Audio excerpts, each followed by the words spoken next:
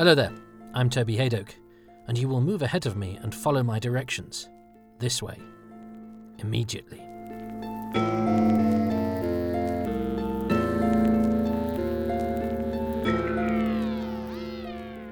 Welcome to Too Much Information, which aims to tell you the who, what, and when of Doctor Who, a television programme about landing in the wrong place at pretty much the wrong time, and then staying there until it's all right again.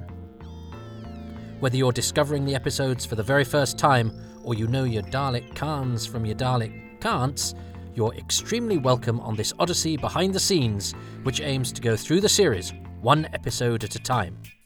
In this edition, it's another first night, even though it's a second episode, because here we will witness the first appearance of a bunch of monsters who will be forever inextricably linked with the programme. So join me, Toby Hadoke, as I give you the who, what, and when of Doctor Who, The Survivors, or Playgrounds and Pepper Pots Will Never Be the Same Again. First broadcast on the 28th of December 1963 at 5:15 in the evening. It starred William Hartnell as Doctor Who, William Russell as Ian Chesterton, Jacqueline Hill as Barbara Wright, and Carol Ann Ford as Susan Foreman. It was written by Terry Nation, produced by Verity Lambert, and directed by Christopher Barry. It was watched by 6.4 million people, and the audience appreciation figure was 58. Barbara, lost in the mysterious city and increasingly distressed by the closing doors and dead ends, is terrified by something she sees, which advances menacingly towards her. The rest of the crew discover a room full of instruments, which contains a Geiger counter. The atmosphere of the planet is polluted with a high level of radiation. The Doctor postulates that a neutron bomb, something which destroys human tissue but leaves buildings intact, was probably the cause, and that they will all need drugs or they will die.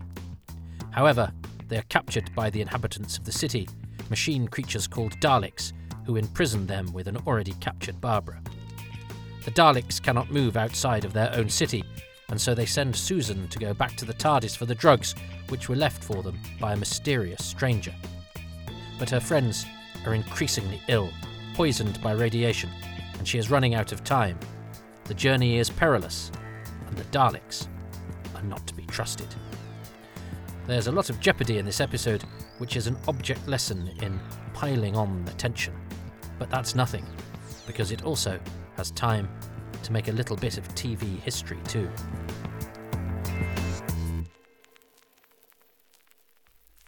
So let's start with the when. 23rd of September.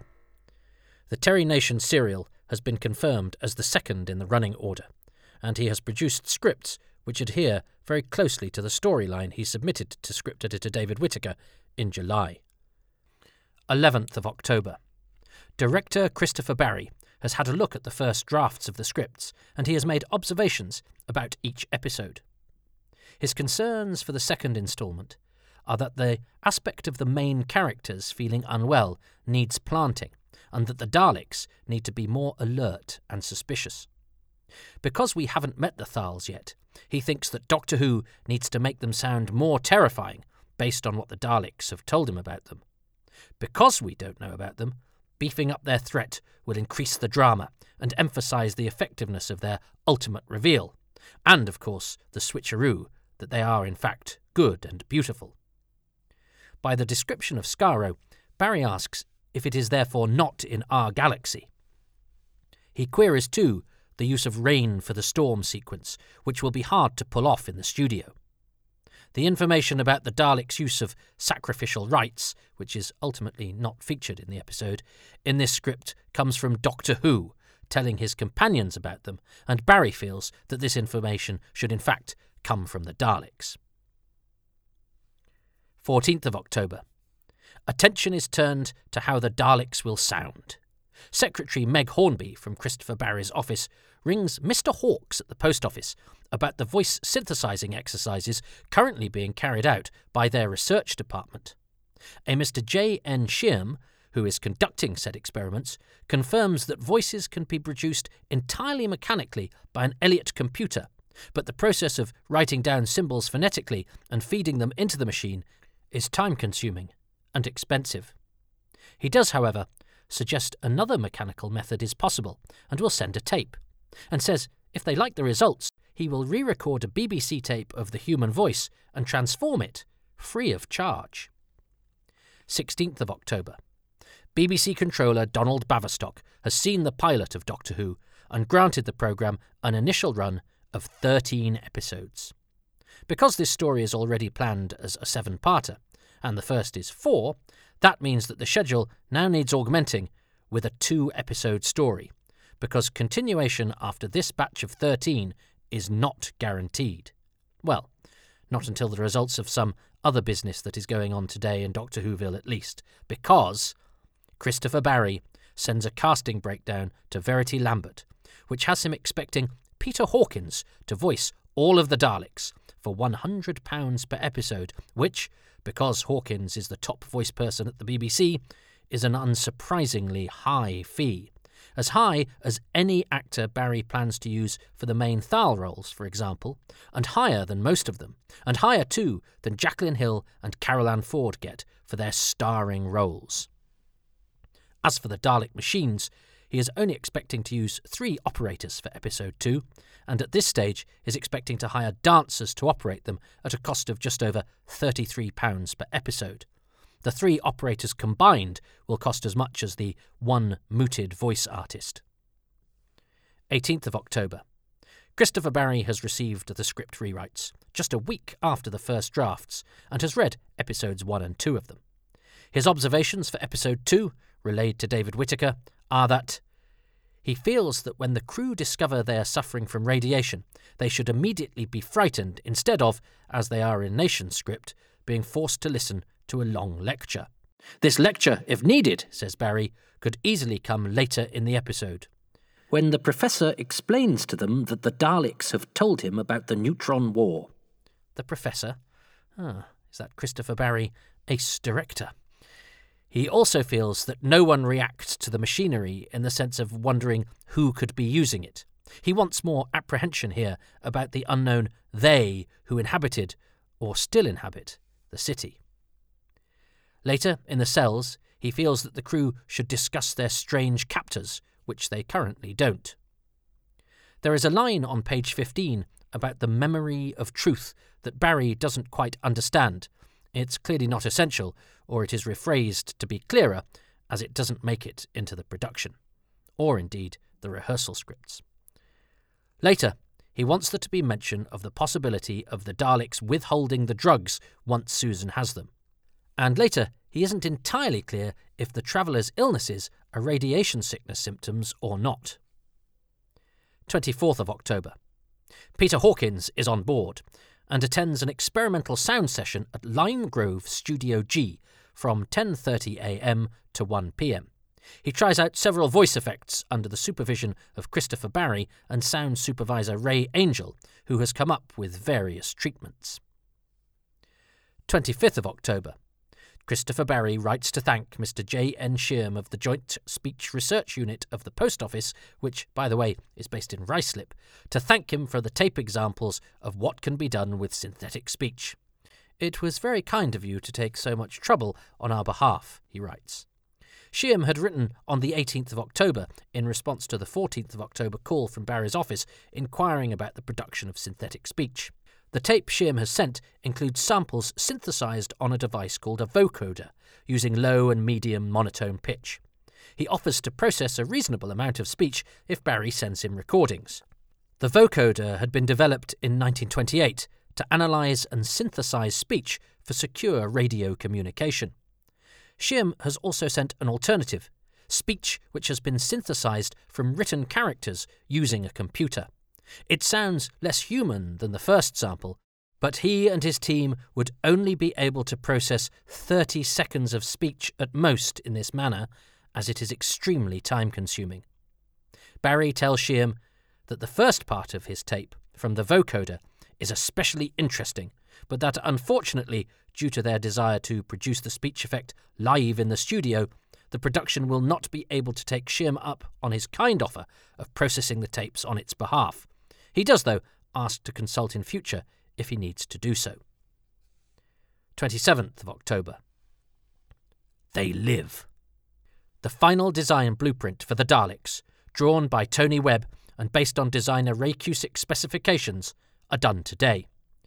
Webb had actually modelled for design assistant Jeremy Davis much earlier in the process by sitting against a wall in order to give an approximation of the required size of the Dalek casing. 28th of October. A week of film work commences on the serial. 13th of November. Some of the Dalek voices are pre-recorded for this episode, laid down on tape for the first time then, in Studio R, Lime Grove, at the same time as Episode 1 is being rehearsed elsewhere.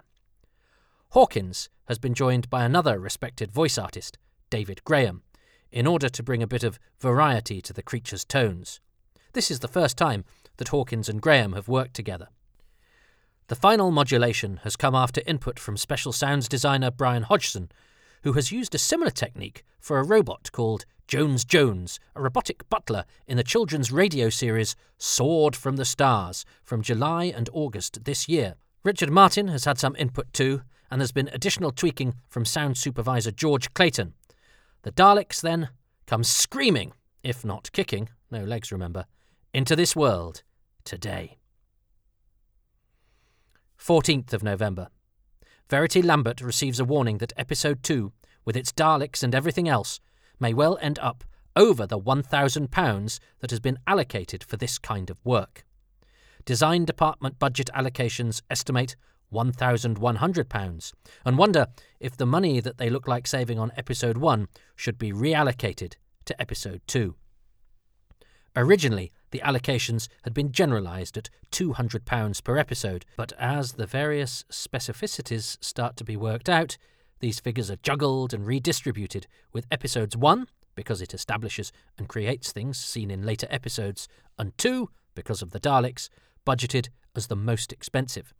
This week's episode, because it is the one that bears the brunt of the creation of the Dalek machines, is the real biggie. 18th of November. Rehearsals begin at the Drill Hall, 239 Uxbridge Road, London W12, and continue between 10 a.m. and 5 p.m, up to and including Thursday the 21st.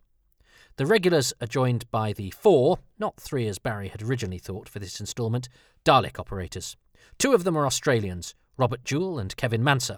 Jewell is short and very strong, whilst Manser, known to both Barry and Martin, is thought by the latter to have the right level of sensitivity to respond to everyone around him and give his Dalek the subtle little movements required to make the scenes with them, potentially static, a trifle more engaging and interesting.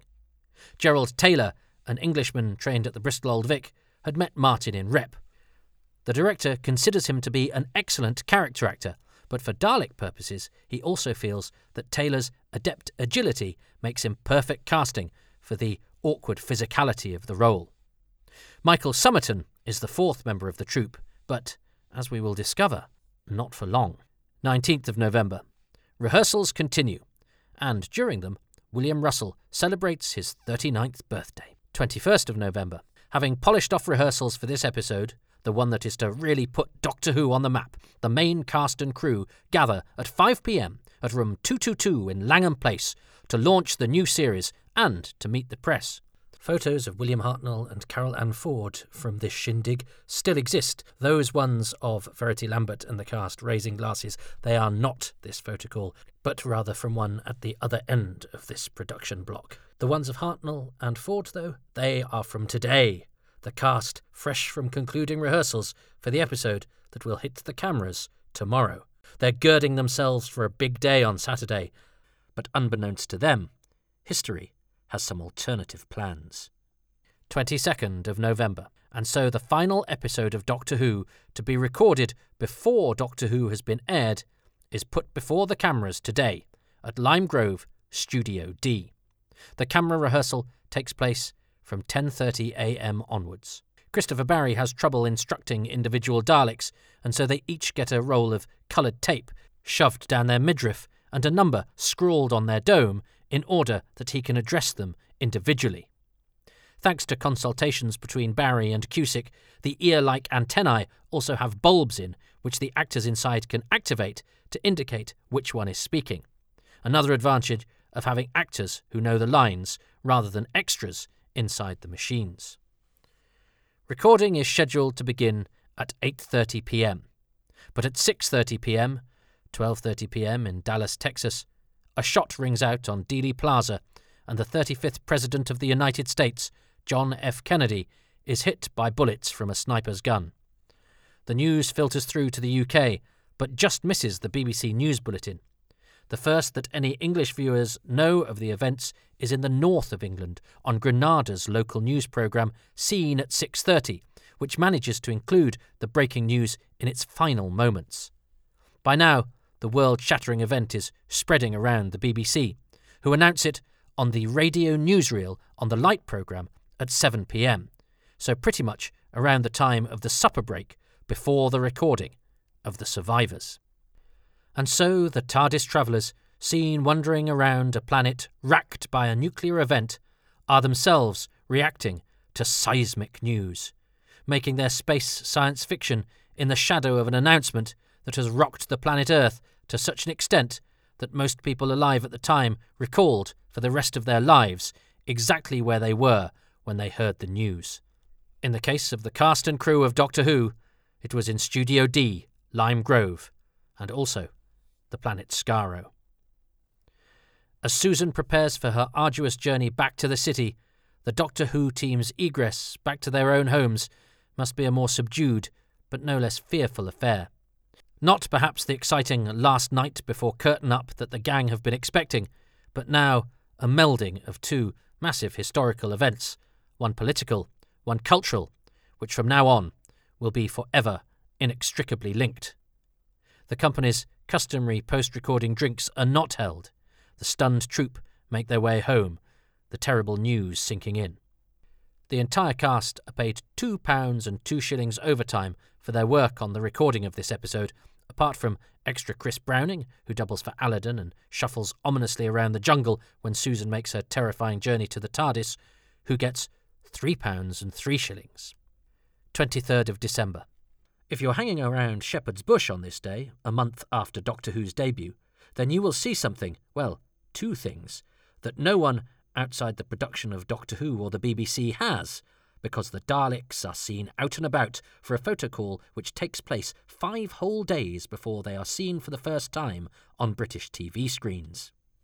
They queue for a bus and they try to get on the 207, and they attempt to wrestle a cabbage off each other in front of a market stall, presumably to the utter bafflement of the gathering crowds.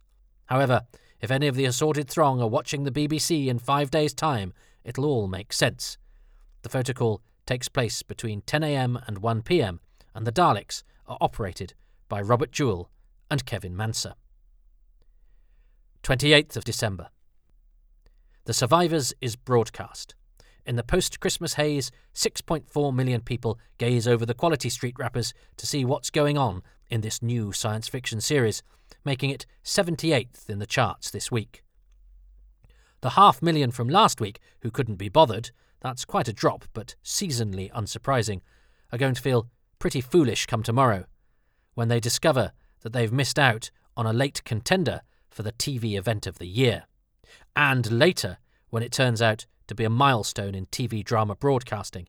That said, it's a TV milestone with an audience appreciation figure of just 58, the lowest of the whole serial, but still higher than the last 2 episodes of Cave People shenanigans. Word of mouth begins to spread, and I use that phrase advisedly, because the word Dalek doesn't actually appear in any British newspaper at all in 1963. The What? The Survivor's storyline, composed by Nation at his home, is 26 pages in length. The action of what becomes Episode 2 is covered from page 7 to the very top of page 11 of this, although the synopsis is for the story as a whole and is not broken up into instalments. Much of it is similar to the episode that we can see, but there are some differences, and those are what will be emphasised here. It begins with Ian insisting that the old man return them all to the ship and travel to a time period where Susan and the Doctor can be treated for radiation, the radioactivity diagnosis having come during the action of the first episode originally, as opposed to this one, as happens in the transmitted version. Susan says the ship is broken, but the Doctor sheepishly confesses that the liquid fuse is actually in perfect condition, something Ian had suspected. But this is no time for recriminations. Ian says he will remain in the city and look for Barbara, and Doctor Who and Susan should return to the ship. However, they are confronted by, and I quote, 4 terrifying machine-like creatures. One change Nation makes to his typed script is to clarify the sentence that the crew have been searched and things taken from them. Things has been changed to belongings, presumably as things could be, well, anything, like an arm, which would be somewhat different. When questioned by the Daleks, the Doctor hears the sound of thundering water. The city underground, in which they find themselves, has been prepared to ensure the survival of, it says, a select group. But this is not clear in the ultimate version, and is actually now more reminiscent of the bunker-dwelling Khalid elite in Genesis of the Daleks. Nothing is wasted. The Daleks wish to take revenge on the Thals for crimes against their forefathers. Revenge still runs strong in the Daleks, says the synopsis. They had thought the Thals extinct, but now they believe that the Doctor and co are the Thals and will put them on trial, an event which will take place after the Great Rain. This is something that occurs every decade, and after each downpour, the radiation drops sharply. After the next rain, the Daleks should be able to live outside the city and above ground again. It will be propitious, therefore, if their emergence was marked by the execution of the Thals, says the storyline. Doctor Who points out that he and his friends will likely die before the rain has finished, and so one of his party should go for the drugs left by the TARDIS. That night, a Dalek comes to the cell and says that Susan has been chosen, and despite the pleas of the adults, she sets out. She is unmolested on her journey, but thanks to the thunder and lightning, it is terrifying. When she gets to the ship and prepares for the return journey, there is more tapping from the outside. In the cell, there is some abuse for Doctor Who for letting them in for this. Susan, in the ship, knows time is running out, and so, taking her courage in one hand and a large spanner in the other, she steps outside.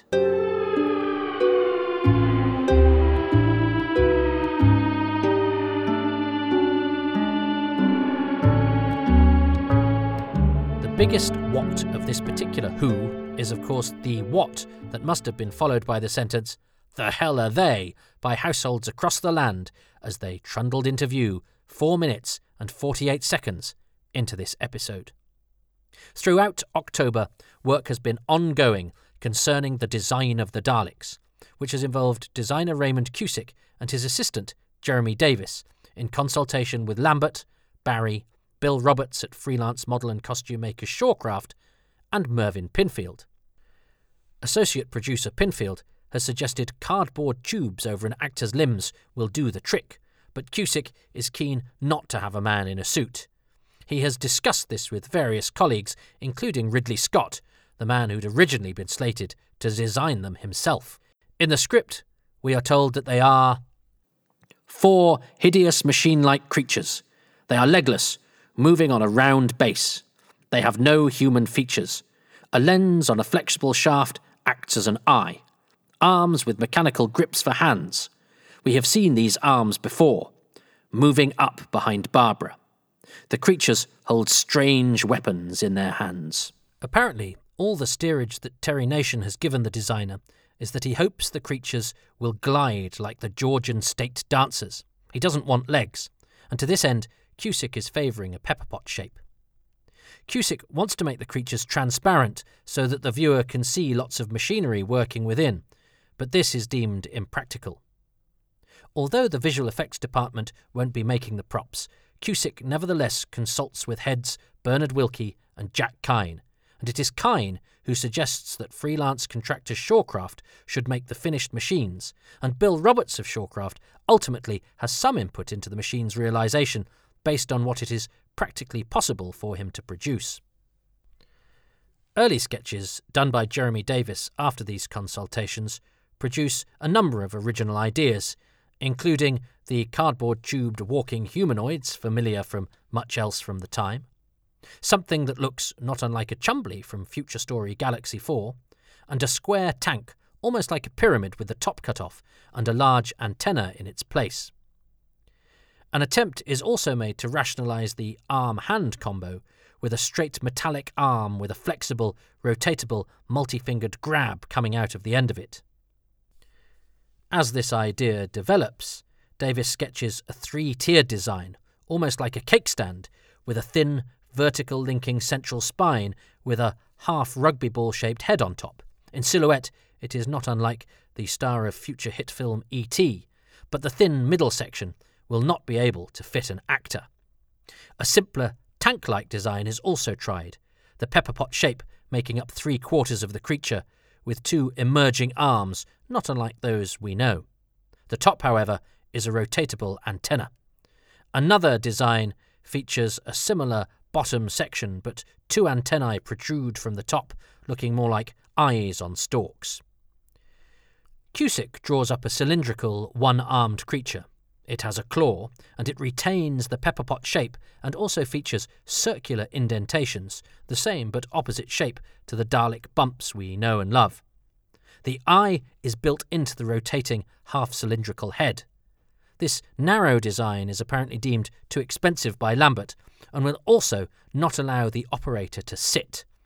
Cusick also tries a design involving 2 elongated, double-jointed pincer-like arms and a head with a squat, protruding eye lens.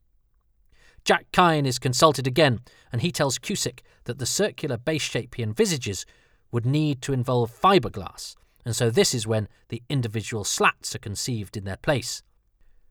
Cusick tries to design these slats around a tricycle to solve both artist comfort and manoeuvrability issues. Davis gets a temporary draftsman who has been seconded to the department, Tony Webb, to sit with his back against the wall in order to give an approximate shape and size required to house an actor of this stature. Costs and practicality remove the tricycle, and the interior alters to a housing for a seated operator using his feet to propel a base, which is on casters. With the pepper pot shape now determined, a grille is added to the upper section in order to help the actors inside see where they are going.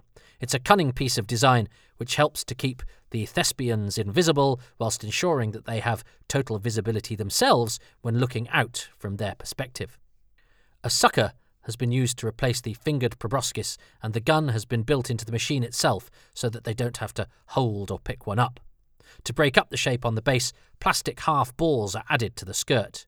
The original plan is for them to contain bulbs so that they can light up should the Dalek become agitated, or at least to blink randomly.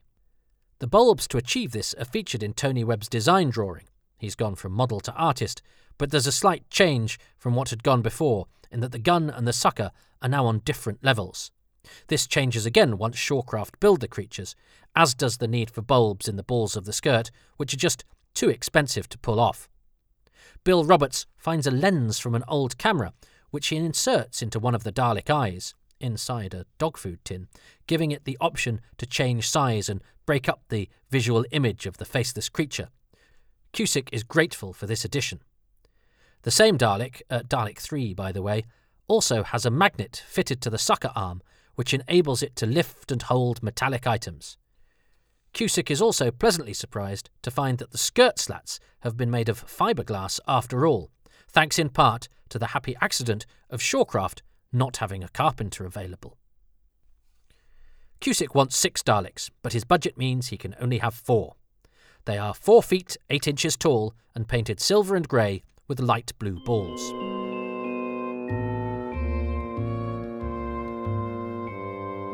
Now let's look at the episode itself. The first thing we see in this episode is unusual for this period of Doctor Who, in that it is neither the same footage that the viewer saw last week, captured on film and played in before the freshly recorded action starts, nor is it a newly mounted reenactment of said cliffhanger. Instead, what we see is the footage from the abandoned recording of the dead planet, used simply because the broadcast version, as we know it, has, at this point, yet to be made. So Barbara's final moments exploring the city and the advancement of the unseen Dalek are all that remain from that lost recording. The camera following Barbara isn't in the same place, and the Dalek sucker in the final shot seems longer and is more central. So it is a tantalising reminder of just how many little differences may have existed in version 1 just because of the nature of these productions. The most stark change is that we are denied Barbara's final scream, but that may well have been in the original and just cut off early in the recap. We simply don't know. When Ian, the Doctor and Susan enter the instrument room, the first line uttered is not in the script.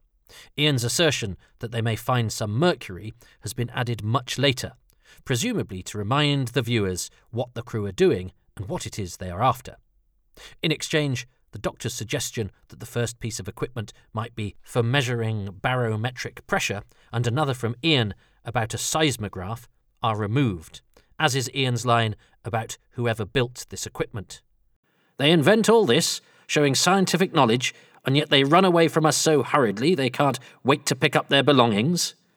Ian's lines wondering what form the creatures take, and the Doctor's about the travellers being in the midst of an advanced civilization, are also late additions. Originally, the Doctor was to correctly identify the Geiger counter, but this success is instead given to Susan, presumably to the great joy of Carol Ann Ford, who will find that Susan's initial alien intelligence never quite sustains itself in the way that she hopes.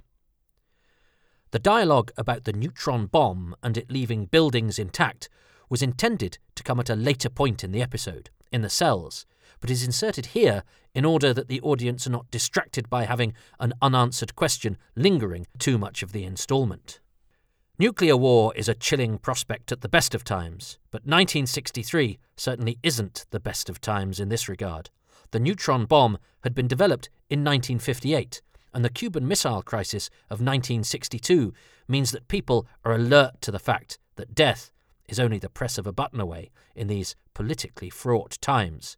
So the fate of Skaro is less about having a novel setting for a science fiction story and more about reflecting some very real concerns of the time. Nation was apparently inspired to set his story in post-nuclear times after one of his late-night philosophical chats with comedian Tony Hancock. When Chesterton calls the Doctor an old fool, the old wasn't in the script, the Doctor, in pilot mode, was originally to tell him that his outburst is typical of your adolescent attitude towards reality. And the Doctor, when deciding to go back to the ship, originally gets a reminder from Susan about Barbara, and is pretty harsh in response. That young woman's welfare is no concern of mine. If she is irresponsible enough to get lost, then she must take the consequences. Now let's move. When Susan, later in the scene, tells him that they are wasting time, he dismisses her desire to find Barbara as stupid sentiment. These edges are clearly shorn off the character in rehearsal. When they meet the Dalek, Ian's decision to run is all in the stage directions, but come opening night, the Dalek is given some extra lines not in the script. It's, "I said immediately," and the command to fire are additions to help with the action. Ian's final line about not being able to move his legs is also absent from the rehearsal script and ends the scene on a more dramatic note. At the beginning of the next scene, the Dalek's line outside the cell to the Doctor and co. is also a new addition. After Barbara tells Ian that the lift she was in seemed to go down for ages, Susan was to emphasise the point for any viewers slower on the uptake. "They brought us down like that," she was to say. "We must be miles underground." Instead, we get a lengthy exchange from Ian and Barbara about how she got there, the lack of furniture, and whether there are creatures inside the Dalek shell, none of which are in the script at rehearsal stage and which have presumably been added by script editor David Whittaker. The cast get back on Nation's original track when Barbara begins talking about being weak and giddy, and they discuss the radiation sickness, although even this has additions, with her line about the illness getting worse now being another amendment, presumably to up the ante by suggesting the radiation is continuing to debilitate them all. The end of the cell scene should, according to the script, be a close-up of Ian, but Christopher Barry decides to favour the ensemble, panning along and giving them each a reaction shot before going out on Susan. The cell is described thus in the design planning document. A small prison cell inside the city. It has no furniture. It has a practical door which slides open. Outside may be seen a corridor. Contained in the cell is a small grille on the wall. Behind it is placed a microphone which will be wrenched out at a later time. The door must be big enough for one of the Dalek machines to move into the cell. The original Dalek dialogue is slightly chattier. Very puzzling, says one at one point in the control room scenes, and later, when interrogating the Doctor, No, that will not do. Other colloquialisms that go include, I can understand your reluctance to tell us anything, but you'll have to tell us, and we seem to be making some progress. From script to screen, it all becomes more clipped and formal. Indeed, even a don't becomes a do not. The control room set features monitors, which appear circular thanks to clever front masking from the panel sets, and one of them features a loop of signal HowlRound material on film, the same sort of stuff used to generate the Doctor Who title sequence. So perhaps the Daleks are watching extra features from a Doctor Who DVD in order to find out literally everything they can about their 4 prisoners. Or, if their purchases are from a certain point in the DVD range, about Blood, The Mystery of the Mary Celeste, and the Magna Carta. When the Doctor comes into the Dalek control room, he is given a chair in the script. On screen, he sits on the floor, bathed in the pool of light dictated by the script, and thus providing a rehearsal shot that is rather legendary. The Doctor's line to the Daleks about not being Thals is a late addition, and he tells the Daleks that he is obviously ill, whereas originally they were to make that observation for themselves. The Daleks were to ask the Doctor how he and his companions have managed to retain their original form, and that they, the Daleks, look like the Doctor, but have avoided neutronic poisoning because of their protective machines. But that all goes. When the Doctor stands up, in the script, there is no Dalek command to stay in the light. That's an addition. But isn't it brilliant how the Doctor and the Daleks refer to whomever will make the perilous journey into the jungle as he, both of them assuming it'll be a man, until Susan sticks it to the patriarchy later. In the breakdown, remember, the Daleks command that it be Susan who makes the trip. Here, it happens out of necessity and is therefore more dramatic. The Doctor, when he asks about the Thals, was originally to emphasise to the Daleks that, I promise you we are strangers to this territory. The reply he gets in the finished episode is an historical moment, because it contains the first ever use of the word Dalek, and an extra mention is thrown in for good measure. The creature was supposed to say, just our forefathers, but this becomes our Dalek forefathers, another use of the word very quickly after its debut, presumably to get the viewer familiar with this hitherto strange moniker. And so, a new word is added to the lexicon, and it has nothing to do with an encyclopedia with the spine Dal to Lek. Oh, Skaro, by the way, where all this takes place, is not actually named on screen this week. Stay tuned. Poor old Dalek 2, voiced by David Graham, loses a lot of lines. One about them being able to go out and rebuild their world again now the radiation is beginning to diminish, and a later one which states that with drugs they won't have to wait until the annual rainfall to clear away the radiation finally and forever. Back in the cell, Hartnell fluffs when he refers to anti-radiation gloves before correcting himself and getting back to the script's drugs. But, radiation affects the brain, so it's perfectly possible that the Doctor is as confused as the actor who plays him. And Hartnell is excellent this week, full of dramatic weight and tense exhaustion. It is here, where the Doctor says he was right about the neutron bomb, that the dialogue moved to earlier in the instrument room about what such bombs are capable of was originally to go. The whole exchange between Ian and Susan about the Doctor being hot and life returning to Ian's toes, and her telling him she has to go, and the business with the key, in fact everything until the Dalek arrives, is a late addition, so presumably all written by David Whittaker. Fortunately for later travellers, the TARDIS defensive mechanism of melting its own lock if you don't turn the key properly, how, is switched off during its next MOT. As it is, when Susan does get there to open the door, she just turns the blooming thing anyway. Maybe she just doesn't want Ian to have the key. The section in which it is determined that Susan must go on the perilous journey is far more tense in execution than it is in the script.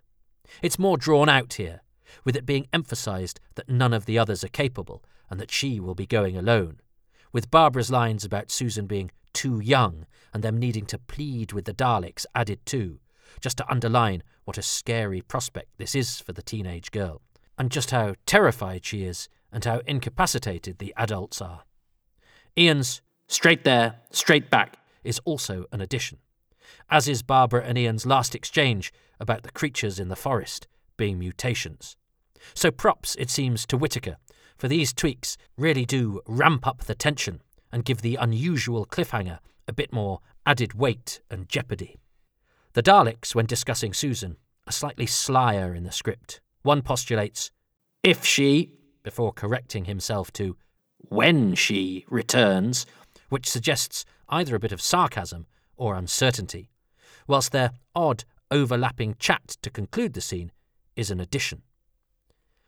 For Susan's terrifying journey through the forest, the design department planning document suggests that it is night, so the exact extent of this forest may be caused by effects rather than realism. In the end, apart from some lighting effects and a couple of inserts, it's all real, with some ingenious camera work to give a sense of scale. Carol Ann Ford, for example, runs on the spot, throwing her head back and forth in close-up, with scenery shimmying behind her in these sequences to disguise just how far she isn't actually going. The point-of-view shots, with the camera woozily zooming into the jungle, use the model previously employed in Episode 1 to be seen on the scanner. In the script, the Thal, who turns out to be Aladdin, represented here by a cloaked torso, is actually just seen as a pair of feet. They're swathed in furs and are made to look as unattractive and not human as possible. It would be a waste of money to hire next week's guest star John Lee just to lurk, so extra Chris Browning plays Aladdin. Browning will be back as a non-speaking Thal in the rest of the story. "I'd like to sleep," says Barbara, suggesting a slight delirium accompanying her tiredness, which she is succumbing to from the sickness. It's a nice touch. The suggestion made by the design breakdown for this episode suggests that Susan might see the exterior of the TARDIS by ingenious means. "You might consider," it says, "since this set is used so little, that a look of relief from Susan, followed by a view of a photo caption, a twig breaking, and a shot of Susan looking frightened and getting up to run might be as effective." In the end, though, she puts the key in the prop doors, so there's no photo trickery. The prop is there, or at least part of it. There is a recording break, however, to get Susan from the outside of the TARDIS to its inside. When she enters the TARDIS after that recording break, the only bits of the ship that we see are the only bits that are erected this week. It's a minimalist representation in order to reduce the space taken up, so it's smaller on the inside than usual.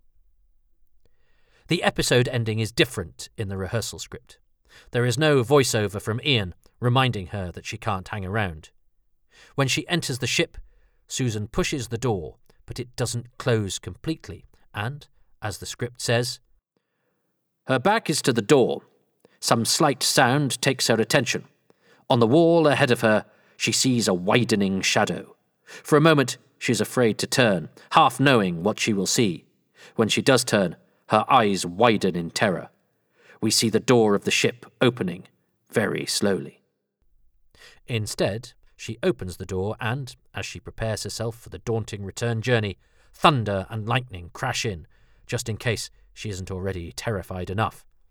It's perhaps a less obviously perilous episode ending, but one that has been earned thanks to the build-up in tension established earlier. It's subtle and perhaps more upsetting because of it. This episode has the largest special effects budget of the whole serial, over £600 more than last week's £373, and dwarfing next week's special effects budget, which is £0. This episode, of course, is the one that bears the cost of the Daleks and their design and building. What this episode saves money on, of course, is guest actors, for which subsequent instalments have a much higher budget.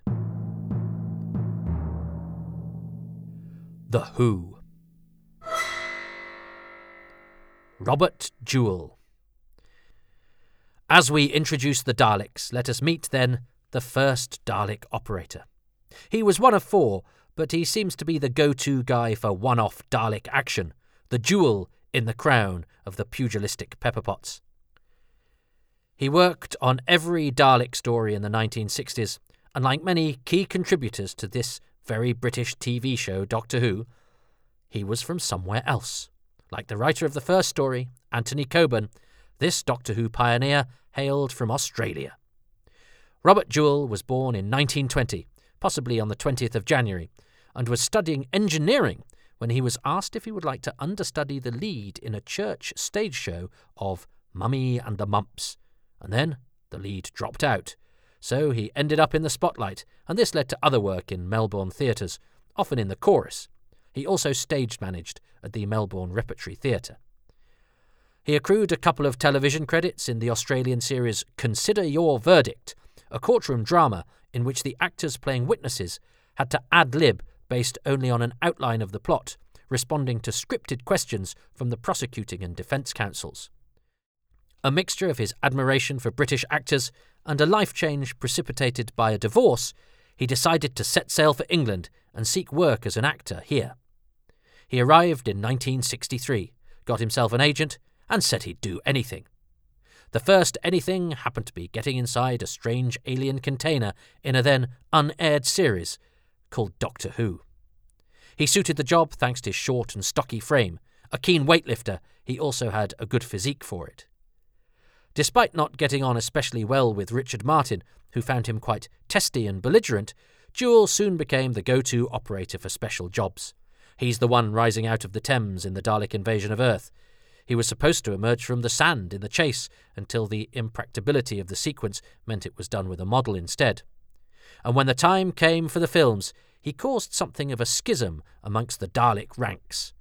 All of the TV Daleks were hired for the big screen's Doctor Who and the Daleks, but when it came to Daleks Invasion Earth 2150 AD, Jewell negotiated a special contract for himself. He was the only Dalek actor hired, and he taught the other operators, extras, how to maneuver the creatures. Apparently the other TV operators had been holding out for better wages and were not especially happy when their colleague did this. The way Jewell told it was that he was specifically requested for the second movie by director Gordon Fleming, as he had been the most adept operator on the first one. Anyhow, it seems that, not for the first time in their history, there were separate Dalek factions who weren't too pleased with each other. As well as being in every 60s Dalek story, Jewell also played a Zabi in The Web Planet and operated the giant Macra creature in the Macra Terror opposite Patrick Troughton. Prior to that, however, he had been rewarded for his service inside the Scarosian carapace by director Douglas Camfield, who has a history of promoting extras or giving supporting actors their moment in the sun. And so, in the Daleks Master Plan Christmas episode, the man behind the monster was seen on British TV screens for the one and only time. He plays the clown in The Feast of Stephen, who was revealed after his encounter with the Doctor to actually be Bing Crosby. He is credited as Robert G. Jewell. The G, by the way, stands for George. Thanks to this being an important moment in Jewell Towers, Bob took some off-screen stills of the episode, which are now the only visual record we have of the transmitted material. Appropriately, Jewell was the man inside a, it has to be said, somewhat battered, Dalek when the creatures took one last bow in the 1960s. He is the Dalek on the monitor screen summoned up by the Second Doctor during his valedictory showdown in the final episode of The War Games. Jewell sadly receives no credit on the episode, and he was due to work with Jon Pertwee when the creatures made their return to our screens some years later.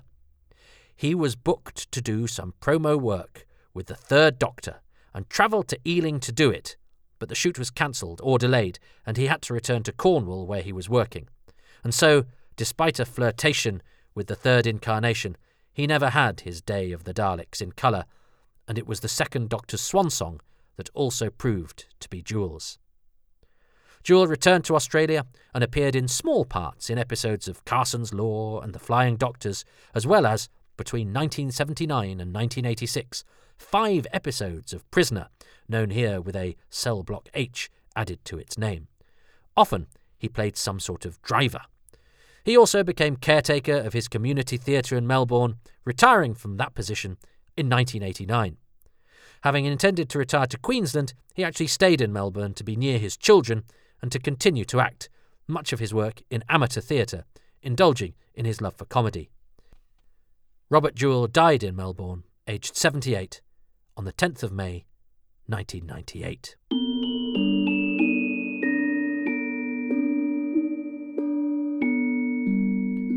References.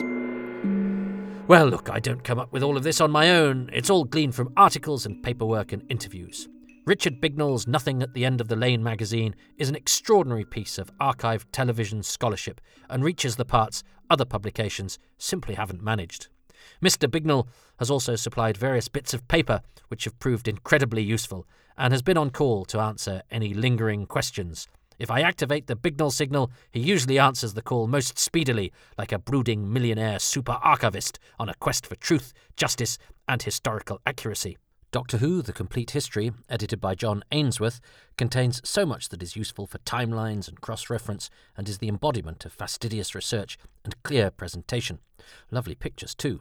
And much of the material therein is based on Andrew Pixley's rigorously wrought archives features from back in the day in Doctor Who magazine, and they also feature the work of Richard Atkinson, Johnny Morris and Alistair McGowan. Apologies if I've missed anyone out there.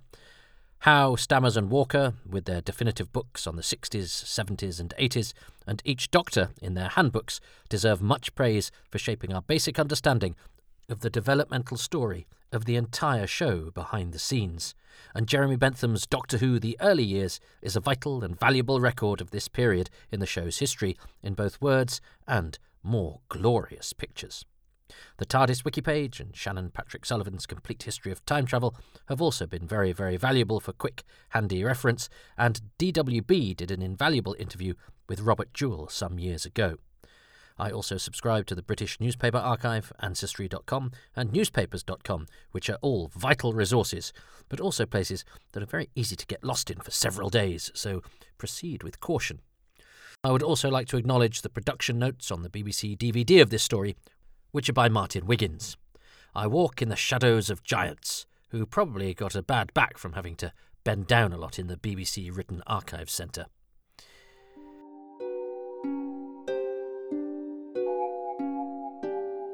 And so that brings to a close our look at an episode that quite simply changed the way that Doctor Who was viewed forever. An indelible instalment whose impact resonates even today. History aside, there is a beguiling and unusual cliffhanger that is all about tension and mounting fear, and there's some amazing lighting. You can see the sweat glistening off the faces of the cast in the inky black instrument room set, and that camera pulling back for the first appearance of the Daleks seems to swoop a retreat as if taking in just how awesome a TV moment this is. And then there are the Daleks themselves, a synthesis of voice, writing and design, of experiment and rejected ideas, and even of compromise, and yet everyone involved, from Brian Hodgson to Bill Roberts, David Whittaker to Christopher Barry, Peter Hawkins to Mr. Sheehan from the Post Office, and yes, from Terry Nation to Raymond Cusick, who will wrestle in eternity. They all aced it and created something that has somehow become both loved and feared in a crazy synthesis of Nazi ideology and family programming. Familiar yet repulsive, fearsome yet loved. They are a tea-time great that gives us nightmares, like boiled eggs and soldiers with a final solution. And their brilliance must never be underestimated, an accident of conception that found its various creators at the top of their game all at the same time. The shape, the sound, they've remained pretty much in the same ballpark for over 50 years, ensuring that as cultural icons, the Daleks will never be exterminated. Oh, and it's past the danger point.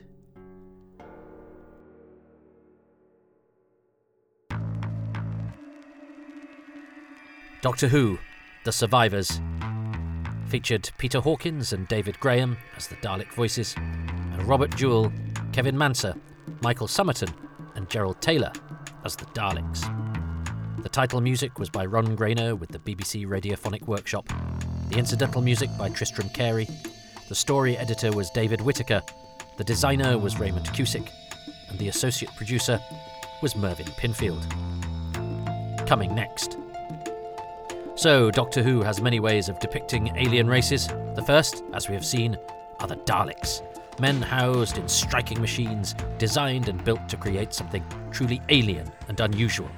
Next time, it's the very next extraterrestrial creatures presented by Doctor Who, which are actors in blonde wigs with holes cut in their trousers. That's next time on Doctor Who, Too Much Information. Next episode, The Escape. Or, the Thals are perfect. Are you saying that is because they are Aryan nation? Too Much Information, The Survivors, was written and presented by me, Toby Hadoke, with thanks to Richard Bignell, David Brunt, Peter Crocker, John Kelly, and Graham Kibble-White. The series consultant is Richard Bignell, and the music has been especially composed by Wayne Shepherd.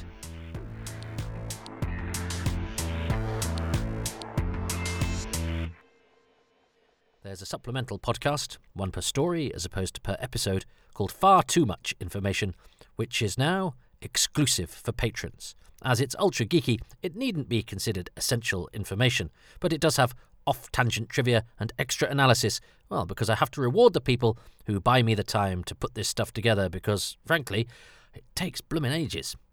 Currently, there are Far Too Much Information episodes on the prehistory of Doctor Who, as well as the pilot, the first episode, and the first 4 scripts written for the show. All episode 1, all with subtle differences illustrating what we could have had.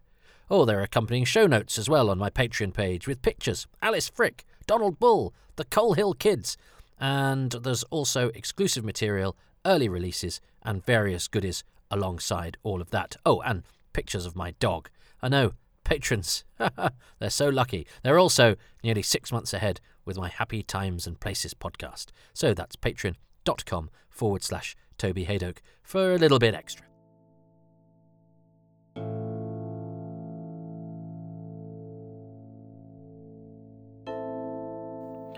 These podcasts would be impossible without the support of subscribers to Patreon, who include Thomas Banks, Mark Trevor Owen, Ruben Herfindahl, Peter Harness, Rob Leonard, Stephen Moffat, Richard Straw, David Anonymous, Jenny at Bluebox 99, Paul Carrington, Paul Cook, Peter Crocker, Rob Dawson, John Deere, Chris Dunford Kelk, Chris Phone, Jason Gorman, Siobhan Galichamp, Ian Key, Joe Llewellyn, Darren Mackay, Barry Platt, Mark Keating, Chris Phone, Paul Philip Dahlgren, Samuel, Leslie Coots, Jason Thompson, Chris Davis, John Sheehan, Edward Salt, Luke Atkins, Peter Adamson, Will Brooks, Peter Burns, Richard Byatt, Alex Kafajoglu, Paul Carnahan, Andy Case, Richard Chalk, John Curley, Mark Dakin, Gary Gillett, Ian Gillespie, James Gould, Lisa C. Greco, Dave Hoskin, Jessica Jones,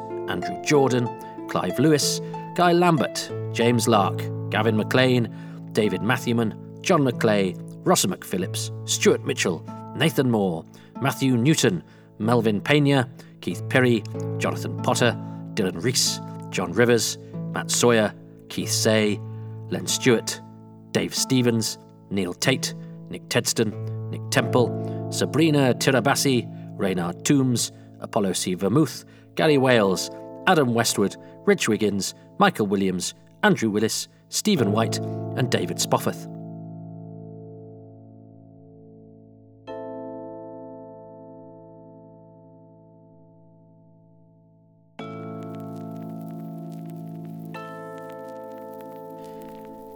If you would like to be a patron, please go to patreon.com/Toby Haydock. If you don't fancy or can't afford or don't want to do the monthly commitment, you can go to kofi.com/Toby Haydock and buy me a virtual coffee whenever you like.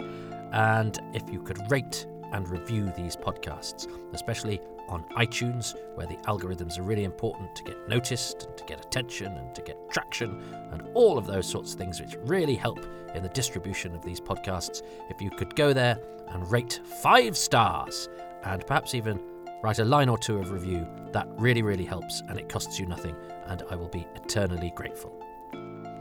You can follow me on Twitter at Toby Haydock. You can follow these podcasts, which have their own feed, at Haydock Podcasts. My website is tobyhaydock.com, and I'm at Excess Malarkey Comedy Club every Tuesday in Manchester at 8 p.m. And we have a monthly online show, 8 p.m, first Sunday of the month, on twitch.tv/Excess Malarkey, with me presenting 4 great comedians from around the world.